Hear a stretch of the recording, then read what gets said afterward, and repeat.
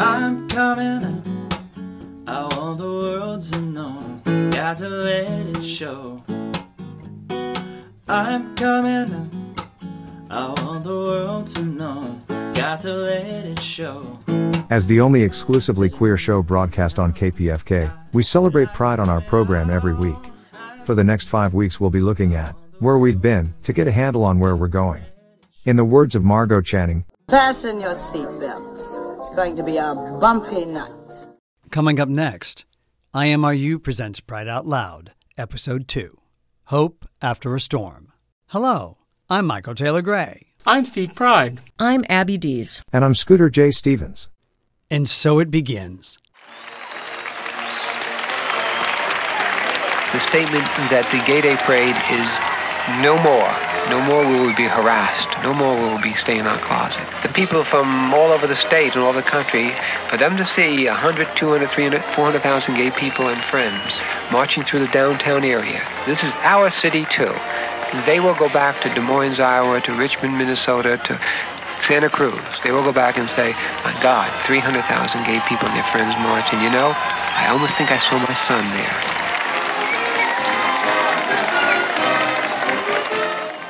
I'm Harvey Milk. I'm a supervisor in San Francisco. And I'm Greg Gordon for IMRU. And I'm gay. And so am I. And we're up in San Francisco in Harvey's office at Castro Camera. And Harvey's graciously taken a few minutes out of his very busy schedule to talk to us about politics in San Francisco and how he got elected, the first openly gay person to be elected to public office in California history. I like to also talk about politics in California rather than San Francisco. That's fine. Because I don't think there's a delineation. You don't think that there's a difference in politics in San Francisco as opposed to, let's say, politics in Los Angeles? It's a matter of degree. There's no moat built around the city of San Francisco that separates us from the rest. Sometimes we wish there were. But I think what takes place in San Francisco, for whatever reasons, can take place any place. And it's just a matter of understanding what it's all about. And San Francisco, it's very interesting because of the fact that I'm gay. That becomes the big media event that sells the newspapers. But it's very important that we realize that I was elected as a candidate who was gay rather than a gay candidate. Did not run on a gay issue. In San Francisco, the difference from LA is that we are both county supervisors and city council people, one and the same. The city is divided into 11 districts. And since we are city and county, it's one powerful, very powerful legislative group. You have to picture if your LA City Council and your LA Board of Supervisors were one and the same, that's what we are. And we are an activist group rather than puppets of the strong mayor or something like that. In the 11 districts that were up for election this past year, there were a total of something like 162 candidates altogether. Of the 162 candidates, there were 11, not even 11, there were about 7 or 8 who were incumbents who ran. 6, I guess. Exit those out because they have a record of voting on issues. Of all the other 150 some odd people, I was probably the most issue-oriented person running. Probably had taken more strong definitive stands, not yes, I'm for that, no, I'm not for that, but why, and been in the battles than all the other candidates running. Probably more issue-oriented than some of the supervisors who ran for re-election. And it's vital to know that it took 5 years or whatever it was to build up that kind of a reputation. Yes, because you had run for office in the past. It had nothing to do with running for office. The reason I ran for office is because I was issue-oriented. You know, people say, oh, you ran for office, name recognition. No. In my particular district, we've had about 5 or 6 major district battles versus citywide problems. In every one, I was involved in them, on one side or the other. There wasn't one other candidate. There were 17 people running this district. There wasn't one other candidate who had been involved in every single district problem. I was there. People on the streets would say to me, Harvey, I don't agree with your issue, but I know you're a fighter. I know you're there. I know you will be there when we need you. They couldn't say that about any of the other candidates in this district or hardly in any other district. It sounds like Harvey Milk is trying to send a message out Right. to other gay or non-gay people who want to run for public office. Get involved. Build your base. Build your support. You can't just get out there and say, hey, I'm a nice guy and I'm going to vote right on all the issues. A lot of candidates I ran against would vote the same as I do, but they wouldn't be the activist. They wouldn't be the advocate. They wouldn't be the leader. I think that's what we're crying out for, up even to the federal government. Okay, you know. statewide, let's get together statewide. May 5th, I think it's May 5th or May 6th, Sunday. May 6th, I guess it is. Sunday, L.A. we're calling together a statewide caucus of gay people. And we're inviting all the candidates for statewide office, governor, lieutenant governor, attorney general, and I guess secretary of state. It's nonpartisan? Or? Nonpartisan. Democrat, Republican, Peace and Freedom, American Independent. We want gay people from all over the state to come.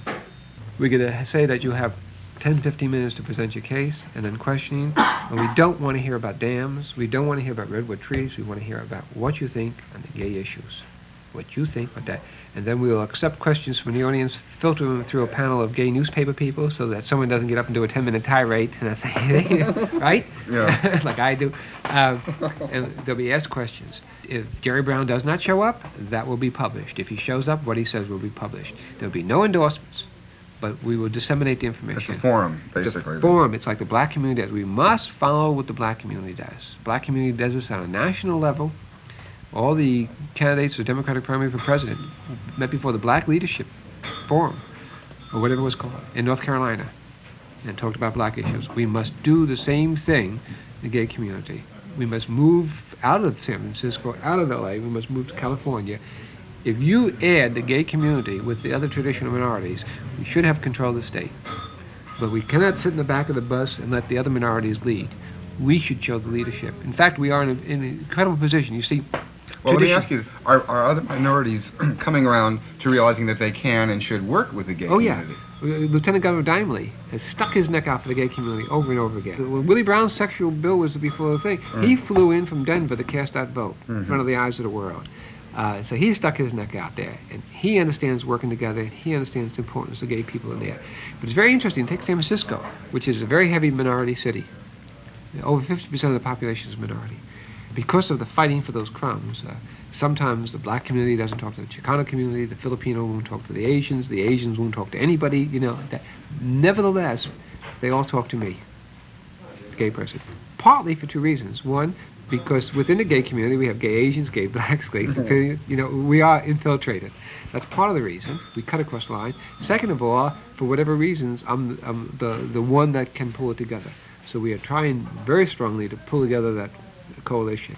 In view of that, we realized, at least I have always realized, is the voter registration. We are kicking off a massive voter registration drive with the Chinese and gay community together soon. You know, there's many reasons for that. Working very tight with the Asian community, very tight. And if we can pull it off here, and if LA pulls it off, if we pull it off statewide, within 10 years, the minorities will be running the state. And when the minorities, I'm talking about the feminists, I'm talking about the gays included in that. And so we have to fight that. We have to fight with our natural allies. But it can't be just because a person is black or green or gay or orange or whatever it may be. They have to be issue-oriented. You cannot accept someone to get up there, I'm gay, therefore vote for me. How do you motivate people to register? Because this is a fundamental problem that we've always had. Motivate them, say, do you like Ed Davis? You like Senator Briggs? You like Anita Bryan?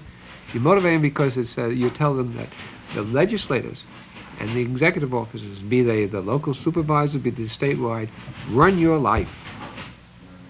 They run your life and they spend your money. And when they collect tax money from gay people and don't give us anything back in return, take it for their golf courses, take our tax money for their pet projects, and give us, and on top of it, insult us by not giving us our rights.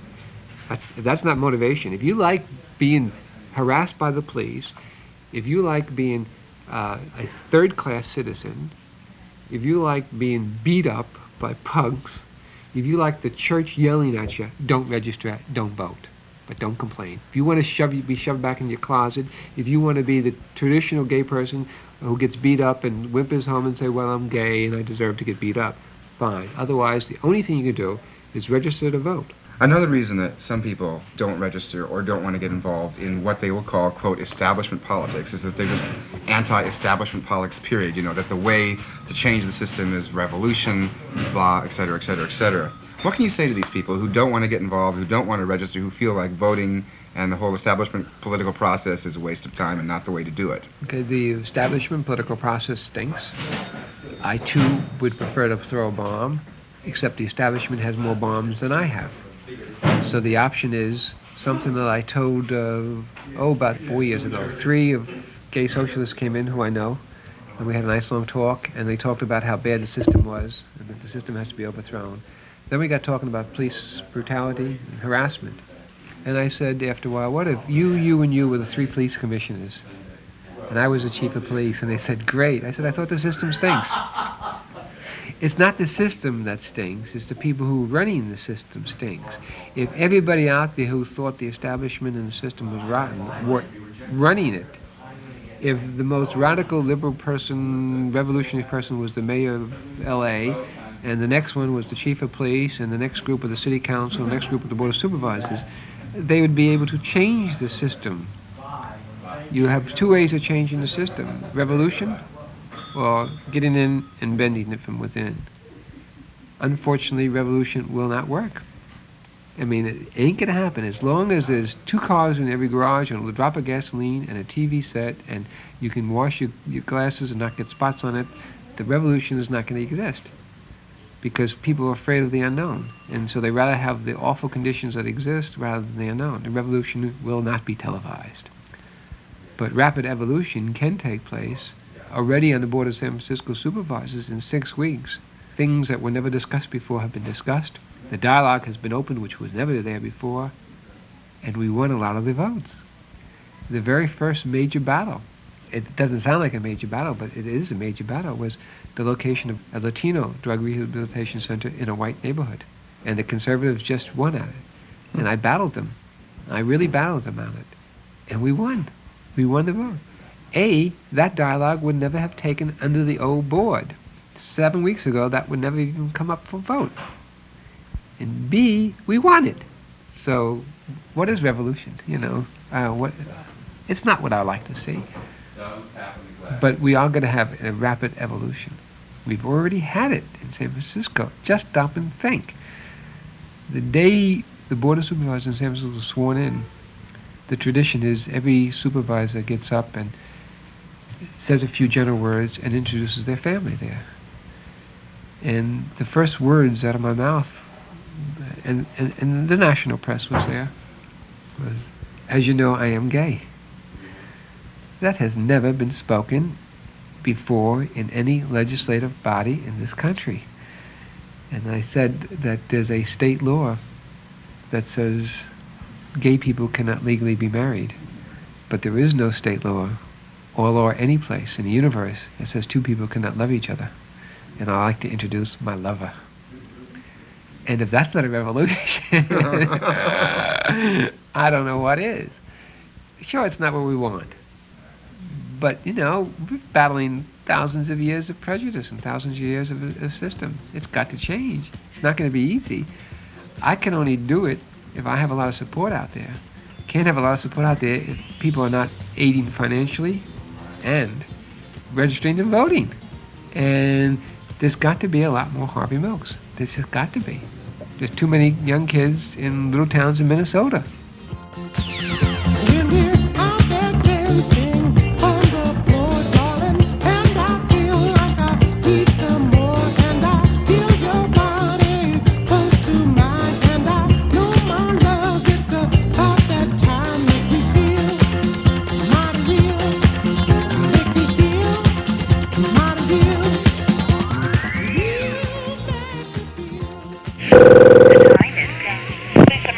Where are you? I'm in the mayor's office, 1905, Molinari. Can I get an ambulance? Code 3, room 200. Room 200? Code 3. What's going on there? We don't know yet. Somebody's been shot. I want a 406 up here. I want Northern up here immediately. Okay, fine. Right there.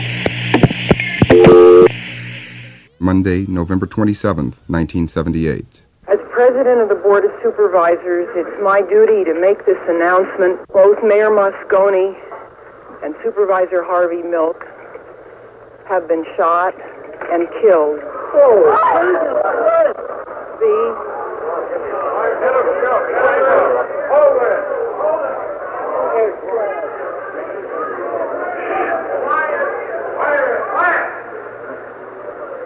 The suspect is Supervisor Dan White. Dan White has turned himself into police and is now under 24-hour suicide surveillance. The motive for the killings was apparently a personal vendetta. This morning, Moscone was to hold a press conference to announce the appointment of a supervisor to fill White's position. White had resigned from the board earlier this month, claiming that the salary was inadequate for him to support his family. Later, he changed his mind and asked to have the position back.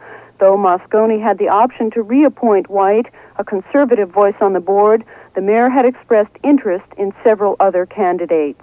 Milk was a political opponent of White's, an outspoken liberal, and the first gay candidate on the board. Harvey Milk was not in favor of reappointing White to his position. For Pacifica in Berkeley, this is Lily Franklin. The jury deliberated more than 36 hours over a 6-day period before reaching the voluntary manslaughter verdict. Jury foreman George Mincer told the San Francisco Examiner that the panel never seriously considered convicting White of first-degree murder because the jury could find no evidence indicating premeditation. Each count of the voluntary manslaughter conviction carries a potential sentence of between 4 and 8 years. But White, who was once a San Francisco police officer, could be released on probation in 3 years. There's something happening here. What it is ain't exactly clear. There's a man with a gun over there telling me I got to beware. I think it's time we stop now. What's that sound? Everybody look what's going. We better stop. Children, what's that sound?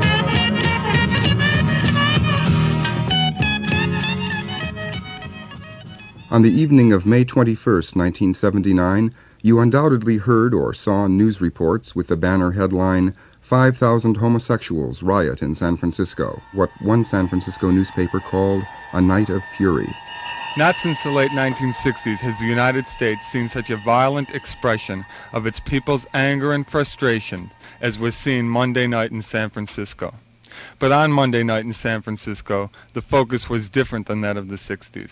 On Monday night, it was gay people, openly gay people, lashing out their frustrations at a society who by its very structure stands as an oppressor to gay people. Monday night, Fruit Punch was with the over 10,000 people protesting the Dan White decision as a direct attack on the dignity of gay people.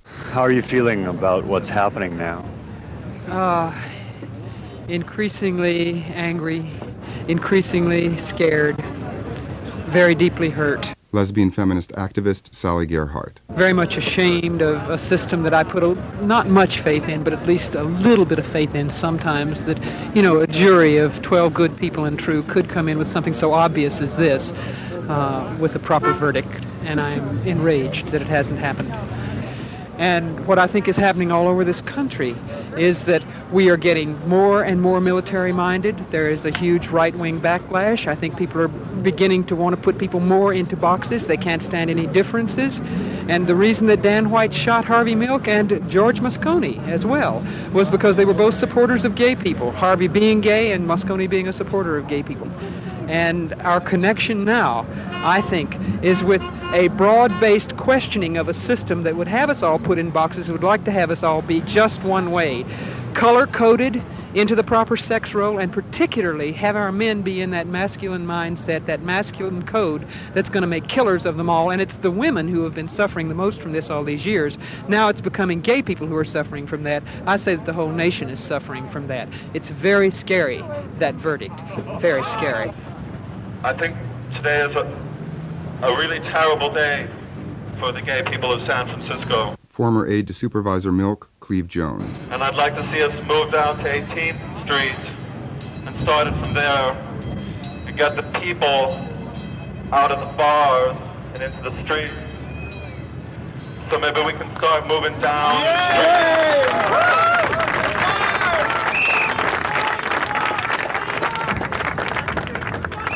So hit it!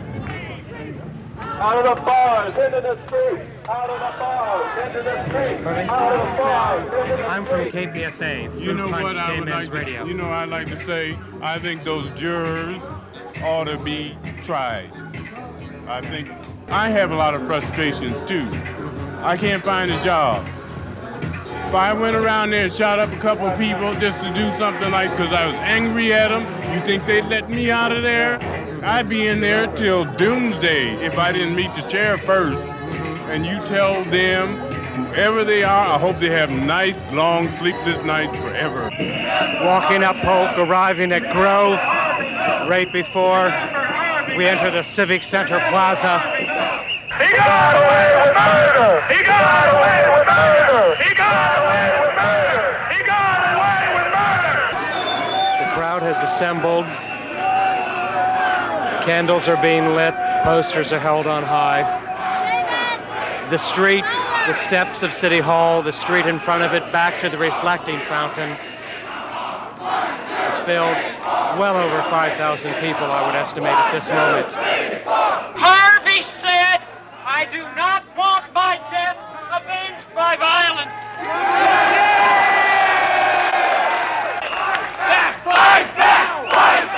What do you think of what's going on right now, sir? I think they should burn down the whole place. City Hall doesn't represent us. The city government isn't representing us. Something has run amok. It's real sad when somebody who murders. A legalized assassination I don't like to see. Well, I'm just here because I feel like I had to register my feelings some way.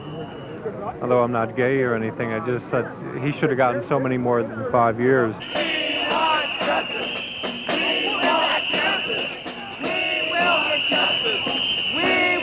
Justice. Police have arrived at City Hall, at the doors of City Hall. They've got riot squad gear on.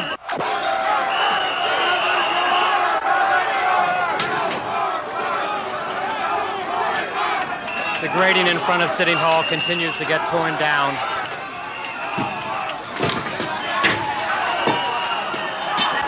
There's pushing and shoving going on. The people who have provided the human chain, it has now broken loose. Cops are now bashing heads of the people, indeed the people who had formed the human chain, who to protect City Hall are now getting bashed by police. The people who had been protecting City Hall are now getting dragged away by police. The police are now moving out into the crowd. And just flailing about. Running back. The police have literally beaten the crowd. Gay people are carrying gay people away who have been hurt and hit. The police moved into a group of people who were sitting down and not moving and just clubbed away. And they realized that obviously our nonviolent not moving was not going to work. Gay people proceeded to run. And now pretty much there's a 15-foot distance between us and the line of police who are coming down. You can hear their voices, and here they are. Can you comment again on why you people got hit on the steps who had been sitting there and not moving and indeed protecting people? I don't know why. Ask them why. We were just trying to cool people with no plan, no strategy, no leadership, just whatever power of suggestion and persuasion we had. And everybody up there had just sort of got the same idea and came up. And there was an agreement that the cops wouldn't affect the people who were standing protecting. There was an agreement between who? There was an agreement between the people who were organizing the line and the police that we would not be assaulted. And we were holding the line. We moved the line gradually further and further away from City Hall. And then there was a rush on the entire crowd aimed at all the people who were holding City Hall from its assault. There were injuries, there were clubbings, and I'm injured. Later that evening, the police entered the Castro in large numbers, causing the people to come out of the bars, screaming, "Get out of our neighborhood."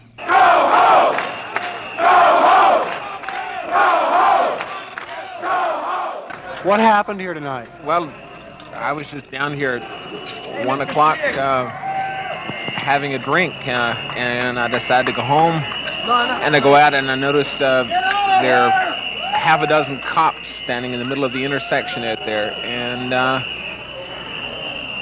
all of a sudden, there are more cops everywhere. And they start lining the streets.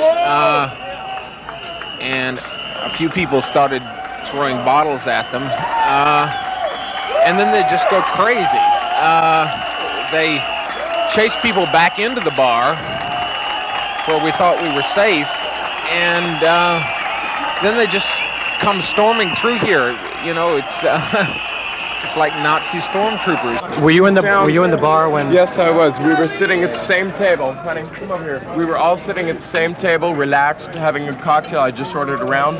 The police bashed through every one of these windows, billy clubbing everybody through that small little back door in the rear, saying, "Get out, go home, queers, This woman get cop off the comes streets." up to me and kicks me in the ribs, telling me to get your f***ing ass out. That's what she A big said. woman police. They were billy clubbing people all the way out through the back door, and there was no way all these people could get through that tiny back door. They came in tipping tables over, crushing people on the floors, billy clubbing, trampling over people, saying, "Get the hell out, get out, go home, faggots." Once they came in, there was no stopping them. I was hit in the chest by a billy When club. they finally got us out the Friends back of mine door, were hit in the back, they the head. got into formation and marched, saying, "Go home, faggots, go home, faggots." They had cops up here from Hillsborough, from all down the southern peninsula, you know. These police don't have to deal with this kind of action too often, so consequently when they're confronted with gay people, they react from a gut level. You see, much more so than San Francisco police who have to deal with faggots all the time, you see. This guy was saying that this was an anti-faggot decision. I think it's just the way the American system of justice fucks up all the time. You know, you try to run innocent people into the ground and guilty people get off scot-free. Tuesday, May 22nd. KPFA reporters on the scene said that the police did not show restraint once they started clearing the City Hall area. Many demonstrators and some reporters were clubbed by police. City Hall sustained major damage, and police from neighboring counties were called in. San Francisco Supervisor Carol Ruth Silver and about 150 other people, police, demonstrators, and reporters, were injured, either by rocks and bottles or by police brandishing billy clubs. And even while Feinstein was telling the press that events were winding down, police were provoking a confrontation in the predominantly gay Castro district. Several gay community activists told Pacifica Today that last night's violence was inevitable. Many gays believe San Francisco police harassment has increased since the slaying of Mayor Moscone and Supervisor Milk, and some think that Mayor Feinstein has not given enough support to the gay community. The voluntary manslaughter verdict in the Dan White trial was the last straw. With the KPFA News staff, I'm Eileen Alfandary for Pacifica. KPFA's Polly Dart. It wasn't only the harassment in bars that the demonstrators were protesting. For many, Dan White's verdict blatantly showed the injustice of the courts. Many felt that had Dan White been poor or black, that his treatment would have been much different. Ron Eam, a resident of the Castro, commented, "It was the culmination of a lot of frustration around a lot of different issues. Class issues, the direct police confrontation issues, this justice system, you know, it has failed to produce justice in this case. You know, it was just a lot of frustration and anger with no place to vent it. There was no constructive place to put this energy. I mean, people were left with nothing to do. Just try to subdue their violence, and people couldn't do it any longer. They reached that point where they went over the edge and they reacted in violence. Ron Eam went on to explain what happened in the Castro last night at about 1 or 2 in the morning after the demonstration had subsided downtown. I was standing at the corner of 18th and Castro talking to people about the events of the day, and the police kept circling around and around and around and around until they finally provoked an incident. Once they had provoked the incident, they just called in. They came from everywhere. It was an army of them. And they started first marching up and down the street in, you know, kind of a military fashion. And then they just hit the sidewalks, and they were indiscriminately clubbing people. Then they took to the bars.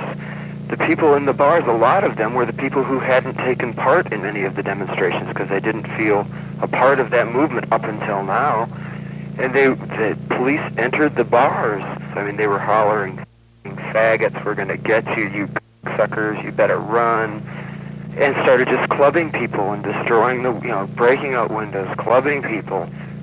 After that, they kept marching up and down the street, occasionally taking to the sidewalks, you know, with their billy clubs and just clubbing anybody who happened to be around. We were standing in our doorway here at just past 19th and Castro, and as this line of police officers went by. They charged up all the way up our stairs and in right to our front door, forcing us into the house with a weapon. They had guns? Yes, they had guns. Not all of them.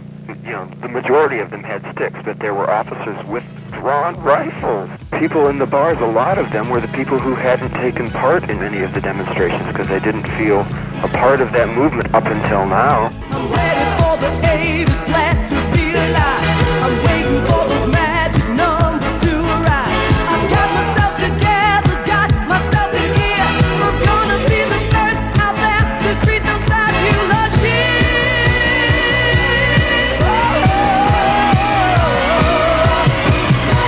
I'm ready for the 80s. I'm ready for the 80s.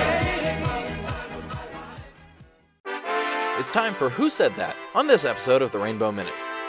She was born in Falmouth, Massachusetts in 1859, the daughter of a Congregational pastor.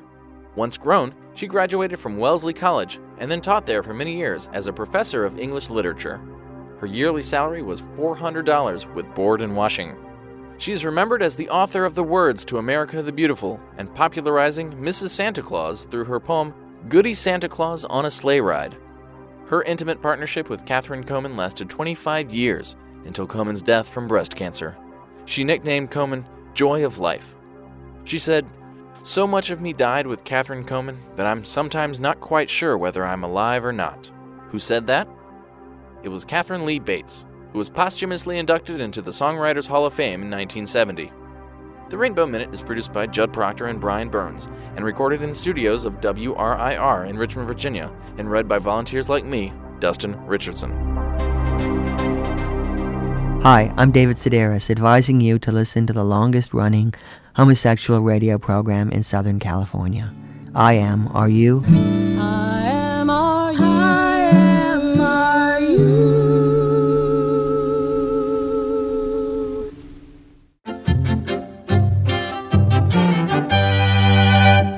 It is said, friendship consists not in the number of things friends can discuss, but in the number of things they need no longer mention. And Cleve Jones found such a friend in Harvey Milk when he first escaped to San Francisco and worked as an intern in Milk's office. He co-founded the San Francisco AIDS Foundation, which has grown into one of the largest and most influential people with AIDS advocacy organizations, and he conceived the NAMES Project AIDS Memorial Quilt as a celebration of the lives of people who have died of AIDS-related causes. But for Cleve Jones, his career as an activist began during the turbulent 1970s, when he was befriended by pioneer gay rights leader Harvey Milk. Hi, I'm Cleve Jones. When did you know you were gay? I was aware of being different in a way that was related to gender and sexuality probably as early as second grade. I got picked on at a very early age, and I was called names that I didn't understand, and I didn't know what those names meant. I think I probably put it all together in my head when I was maybe 12 or 13 years old. My father was a psychologist, so there were textbooks in the house. I remember one day, probably 13 maybe, where a kid at school called me a homo. And I just flat out said, I don't know what that means. Why are you calling me that? What does that mean? And he said, you're a homosexual. And I didn't want to say that I didn't know what that meant, so I went and looked it up. And then I said, oh, that's what it is. And then in 1971, I read in Life magazine, the Year in Review issue of 1971 had a story about the gay liberation movement. And finding that article was one of the single most important things that happened to me in my life, because it was my first understanding that there were other people like me.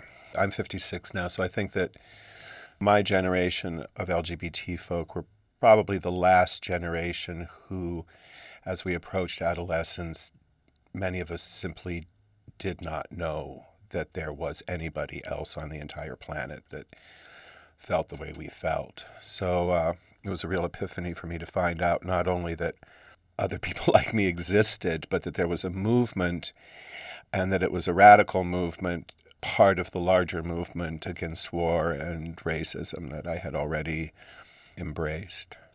And at what point did you move to San Francisco? Well, I graduated from high school in 1972. I came up to San Francisco that summer, fell in love with the city, went back to Phoenix, enrolled at Arizona State. I had free tuition there because my mom and dad both taught there.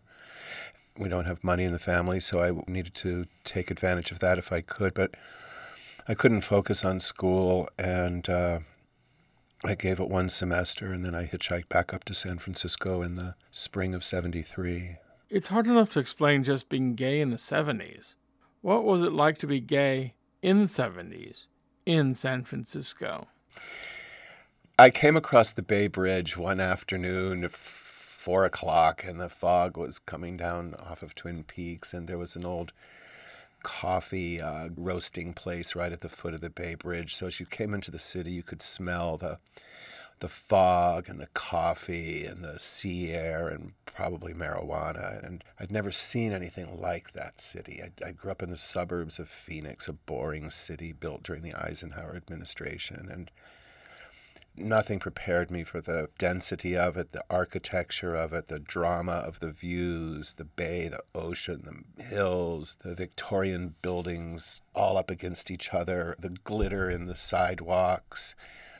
It was the most extraordinary thing. And I decided before I'd even finished crossing the bridge and landing in the city, I knew that I was going to be a San Franciscan.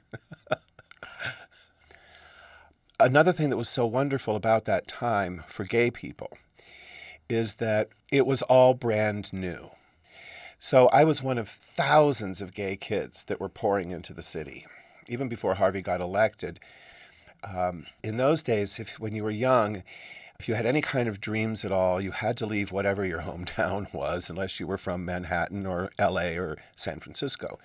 And people chose which city they went to based on their interests. So if you were into serious theater or finance, you went to New York. If you were into pop culture, pop music, or if you wanted to dye your hair blonde, you went to LA.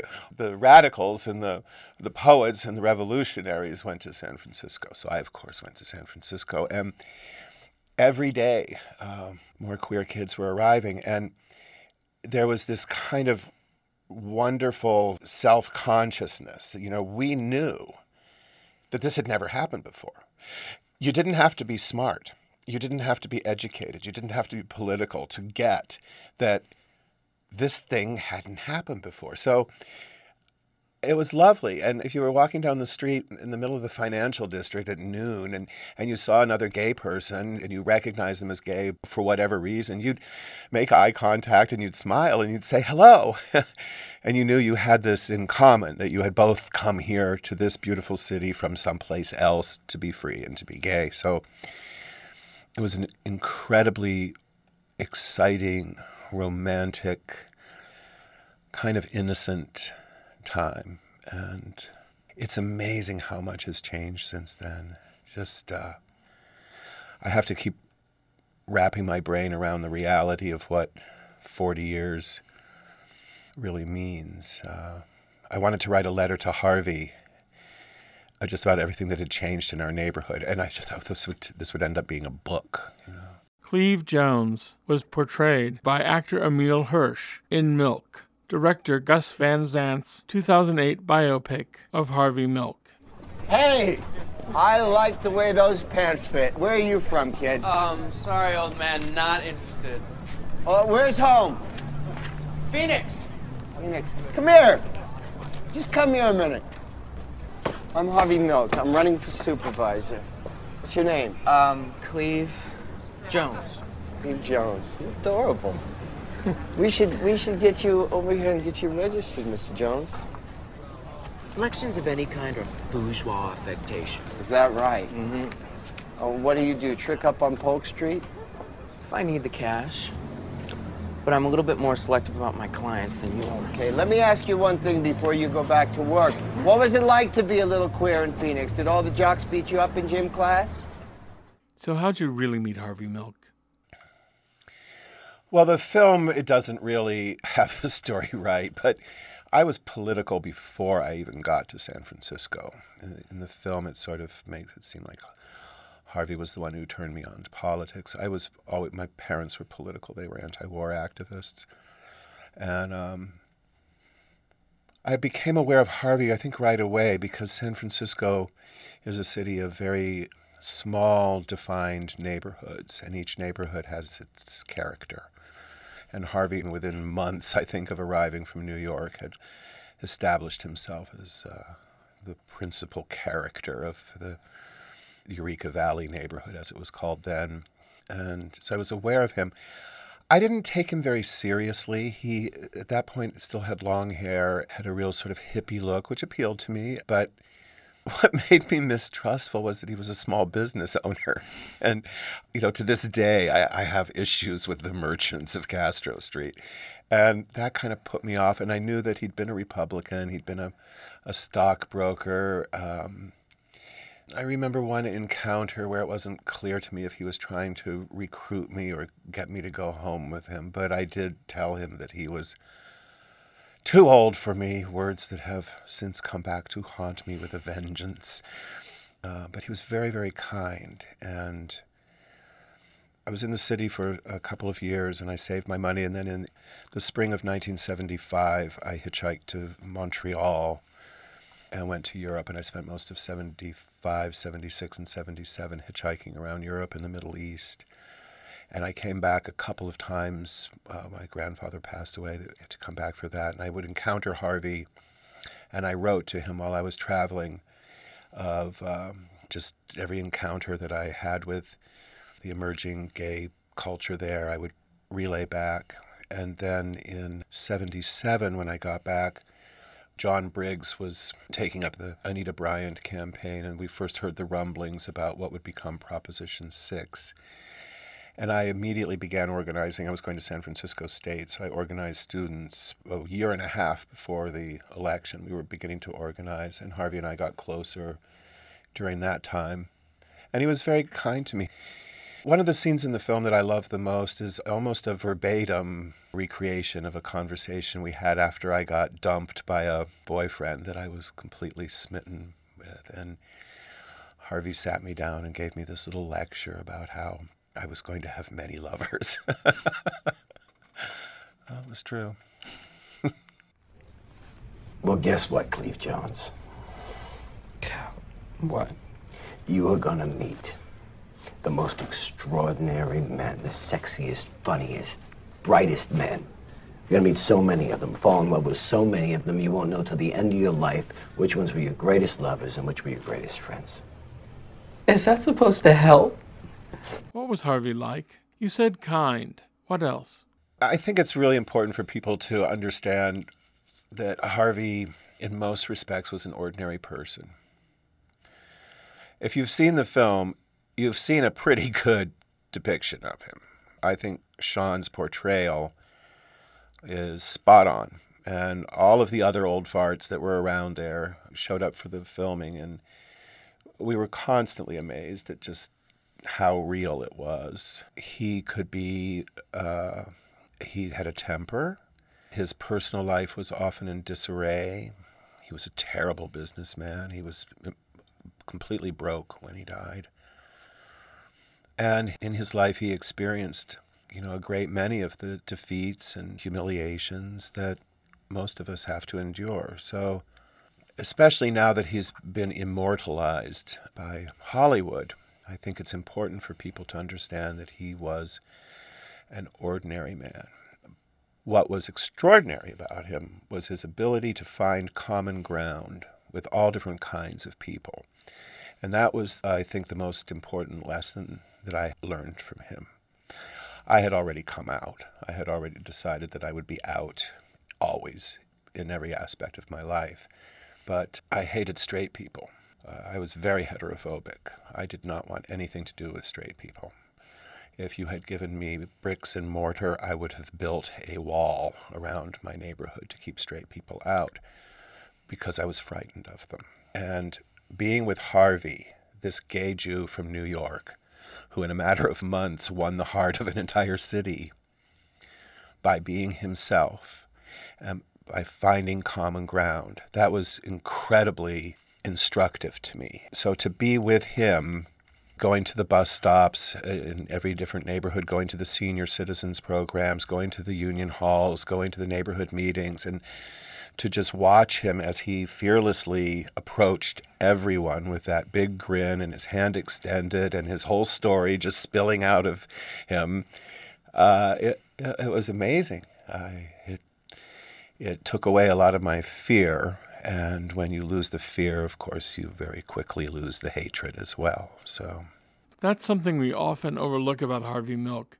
He was not just a gay activist. He was a social activist as well. Yeah, and I think that's important for people to remember right now. I mean, one of my problems with my own community, my own people right now, is I feel that many of us have completely forgotten where we're from, what we stood for. I think some of us have forgotten, some of us have deliberately abandoned it, but Harvey was part of the movement, the larger movement, the broader movement, the permanent movement for peace and for social justice.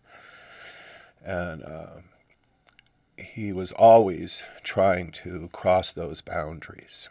This has been a conversation with innovator, educator, activist, and my friend, Cleve Jones, about his friend, Harvey Milk. I'm Steve Pride. Thanks for listening.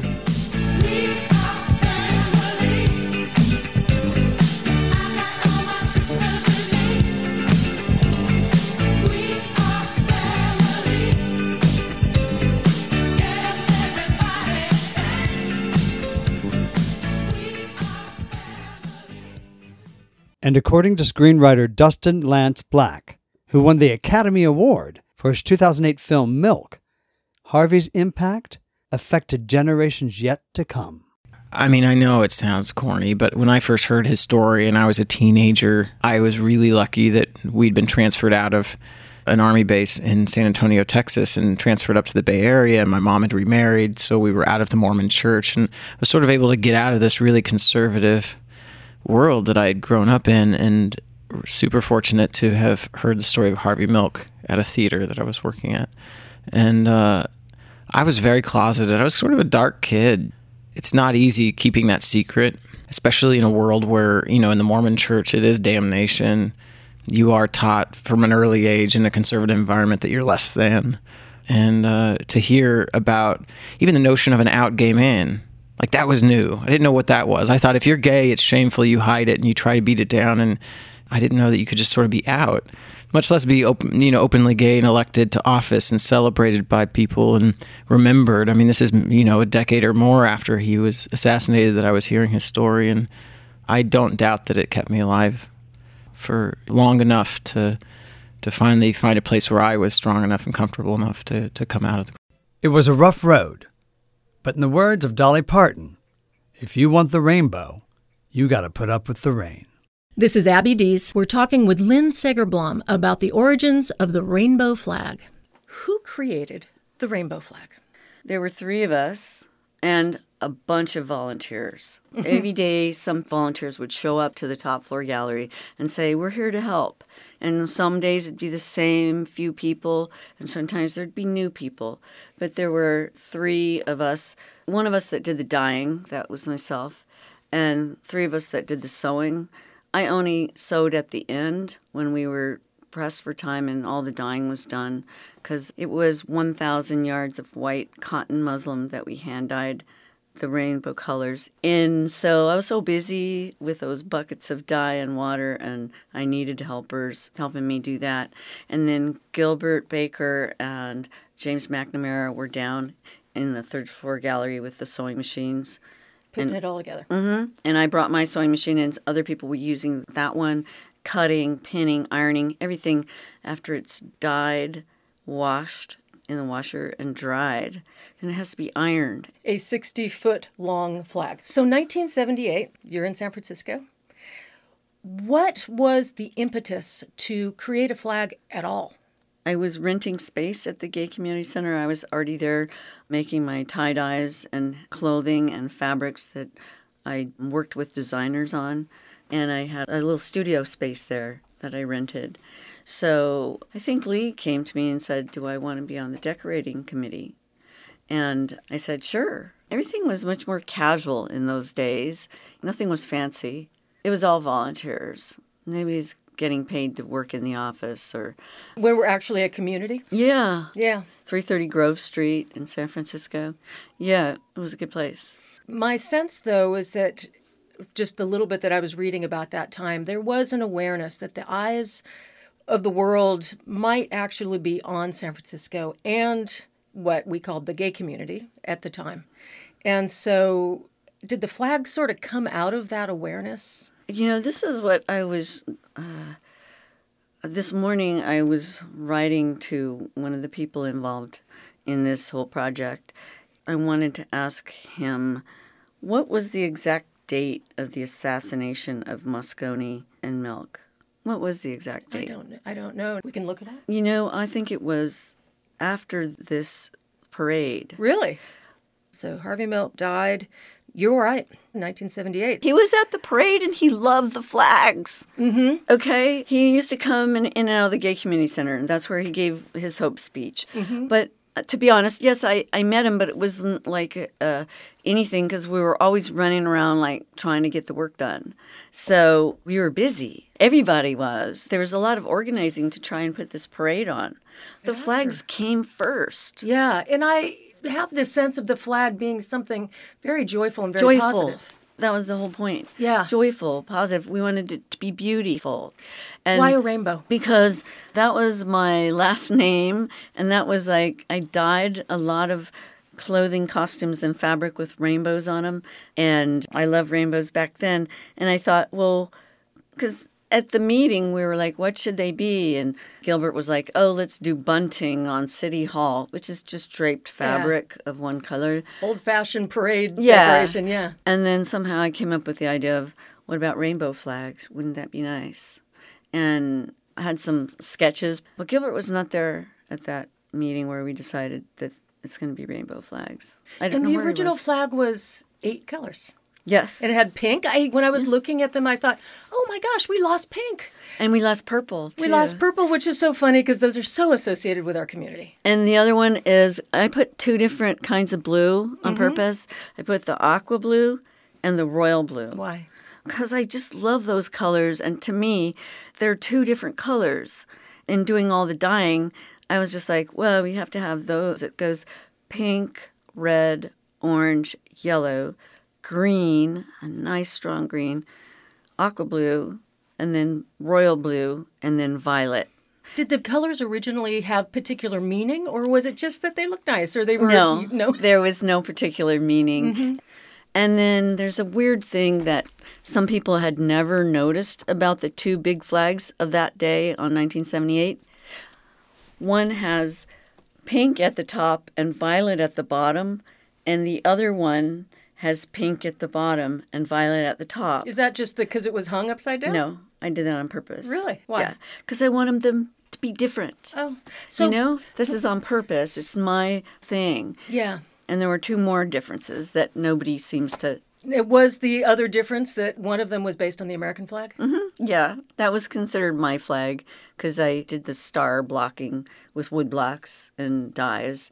I love American flags. I don't know. It's so funny because I actually bought a rainbow flag right after the Women's March. I thought I need a flag for marching with because you do. And I bought a rainbow American flag. So where the stripes are the rainbow. And I thought, oh, well, this is somebody's fun play on this. And it was so wonderful to realize, no, actually, this was an original flag. It was for real. And you did that. Yes. Thank you. Why are there so many songs about rainbows? And what's on the other side?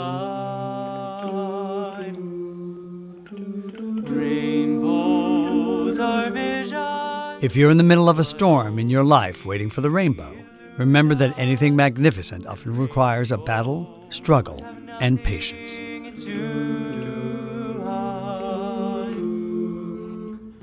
So we've been told that some choose to believe it.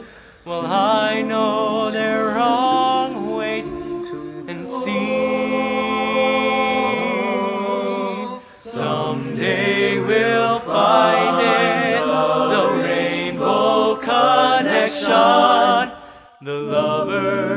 the dreamers and... Next week, IMRU presents Pride Out Loud, Episode 3, The Plague Years.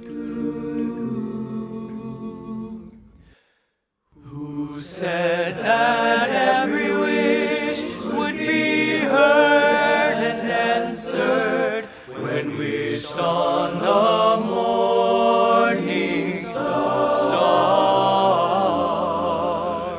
Somebody thought of that and someone believed, and look what it's done so far. And what's so amazing that it keeps us stargazing. And what do we think we might see? Someday we'll find it, the Rainbow Connection. The lovers, the dreamers.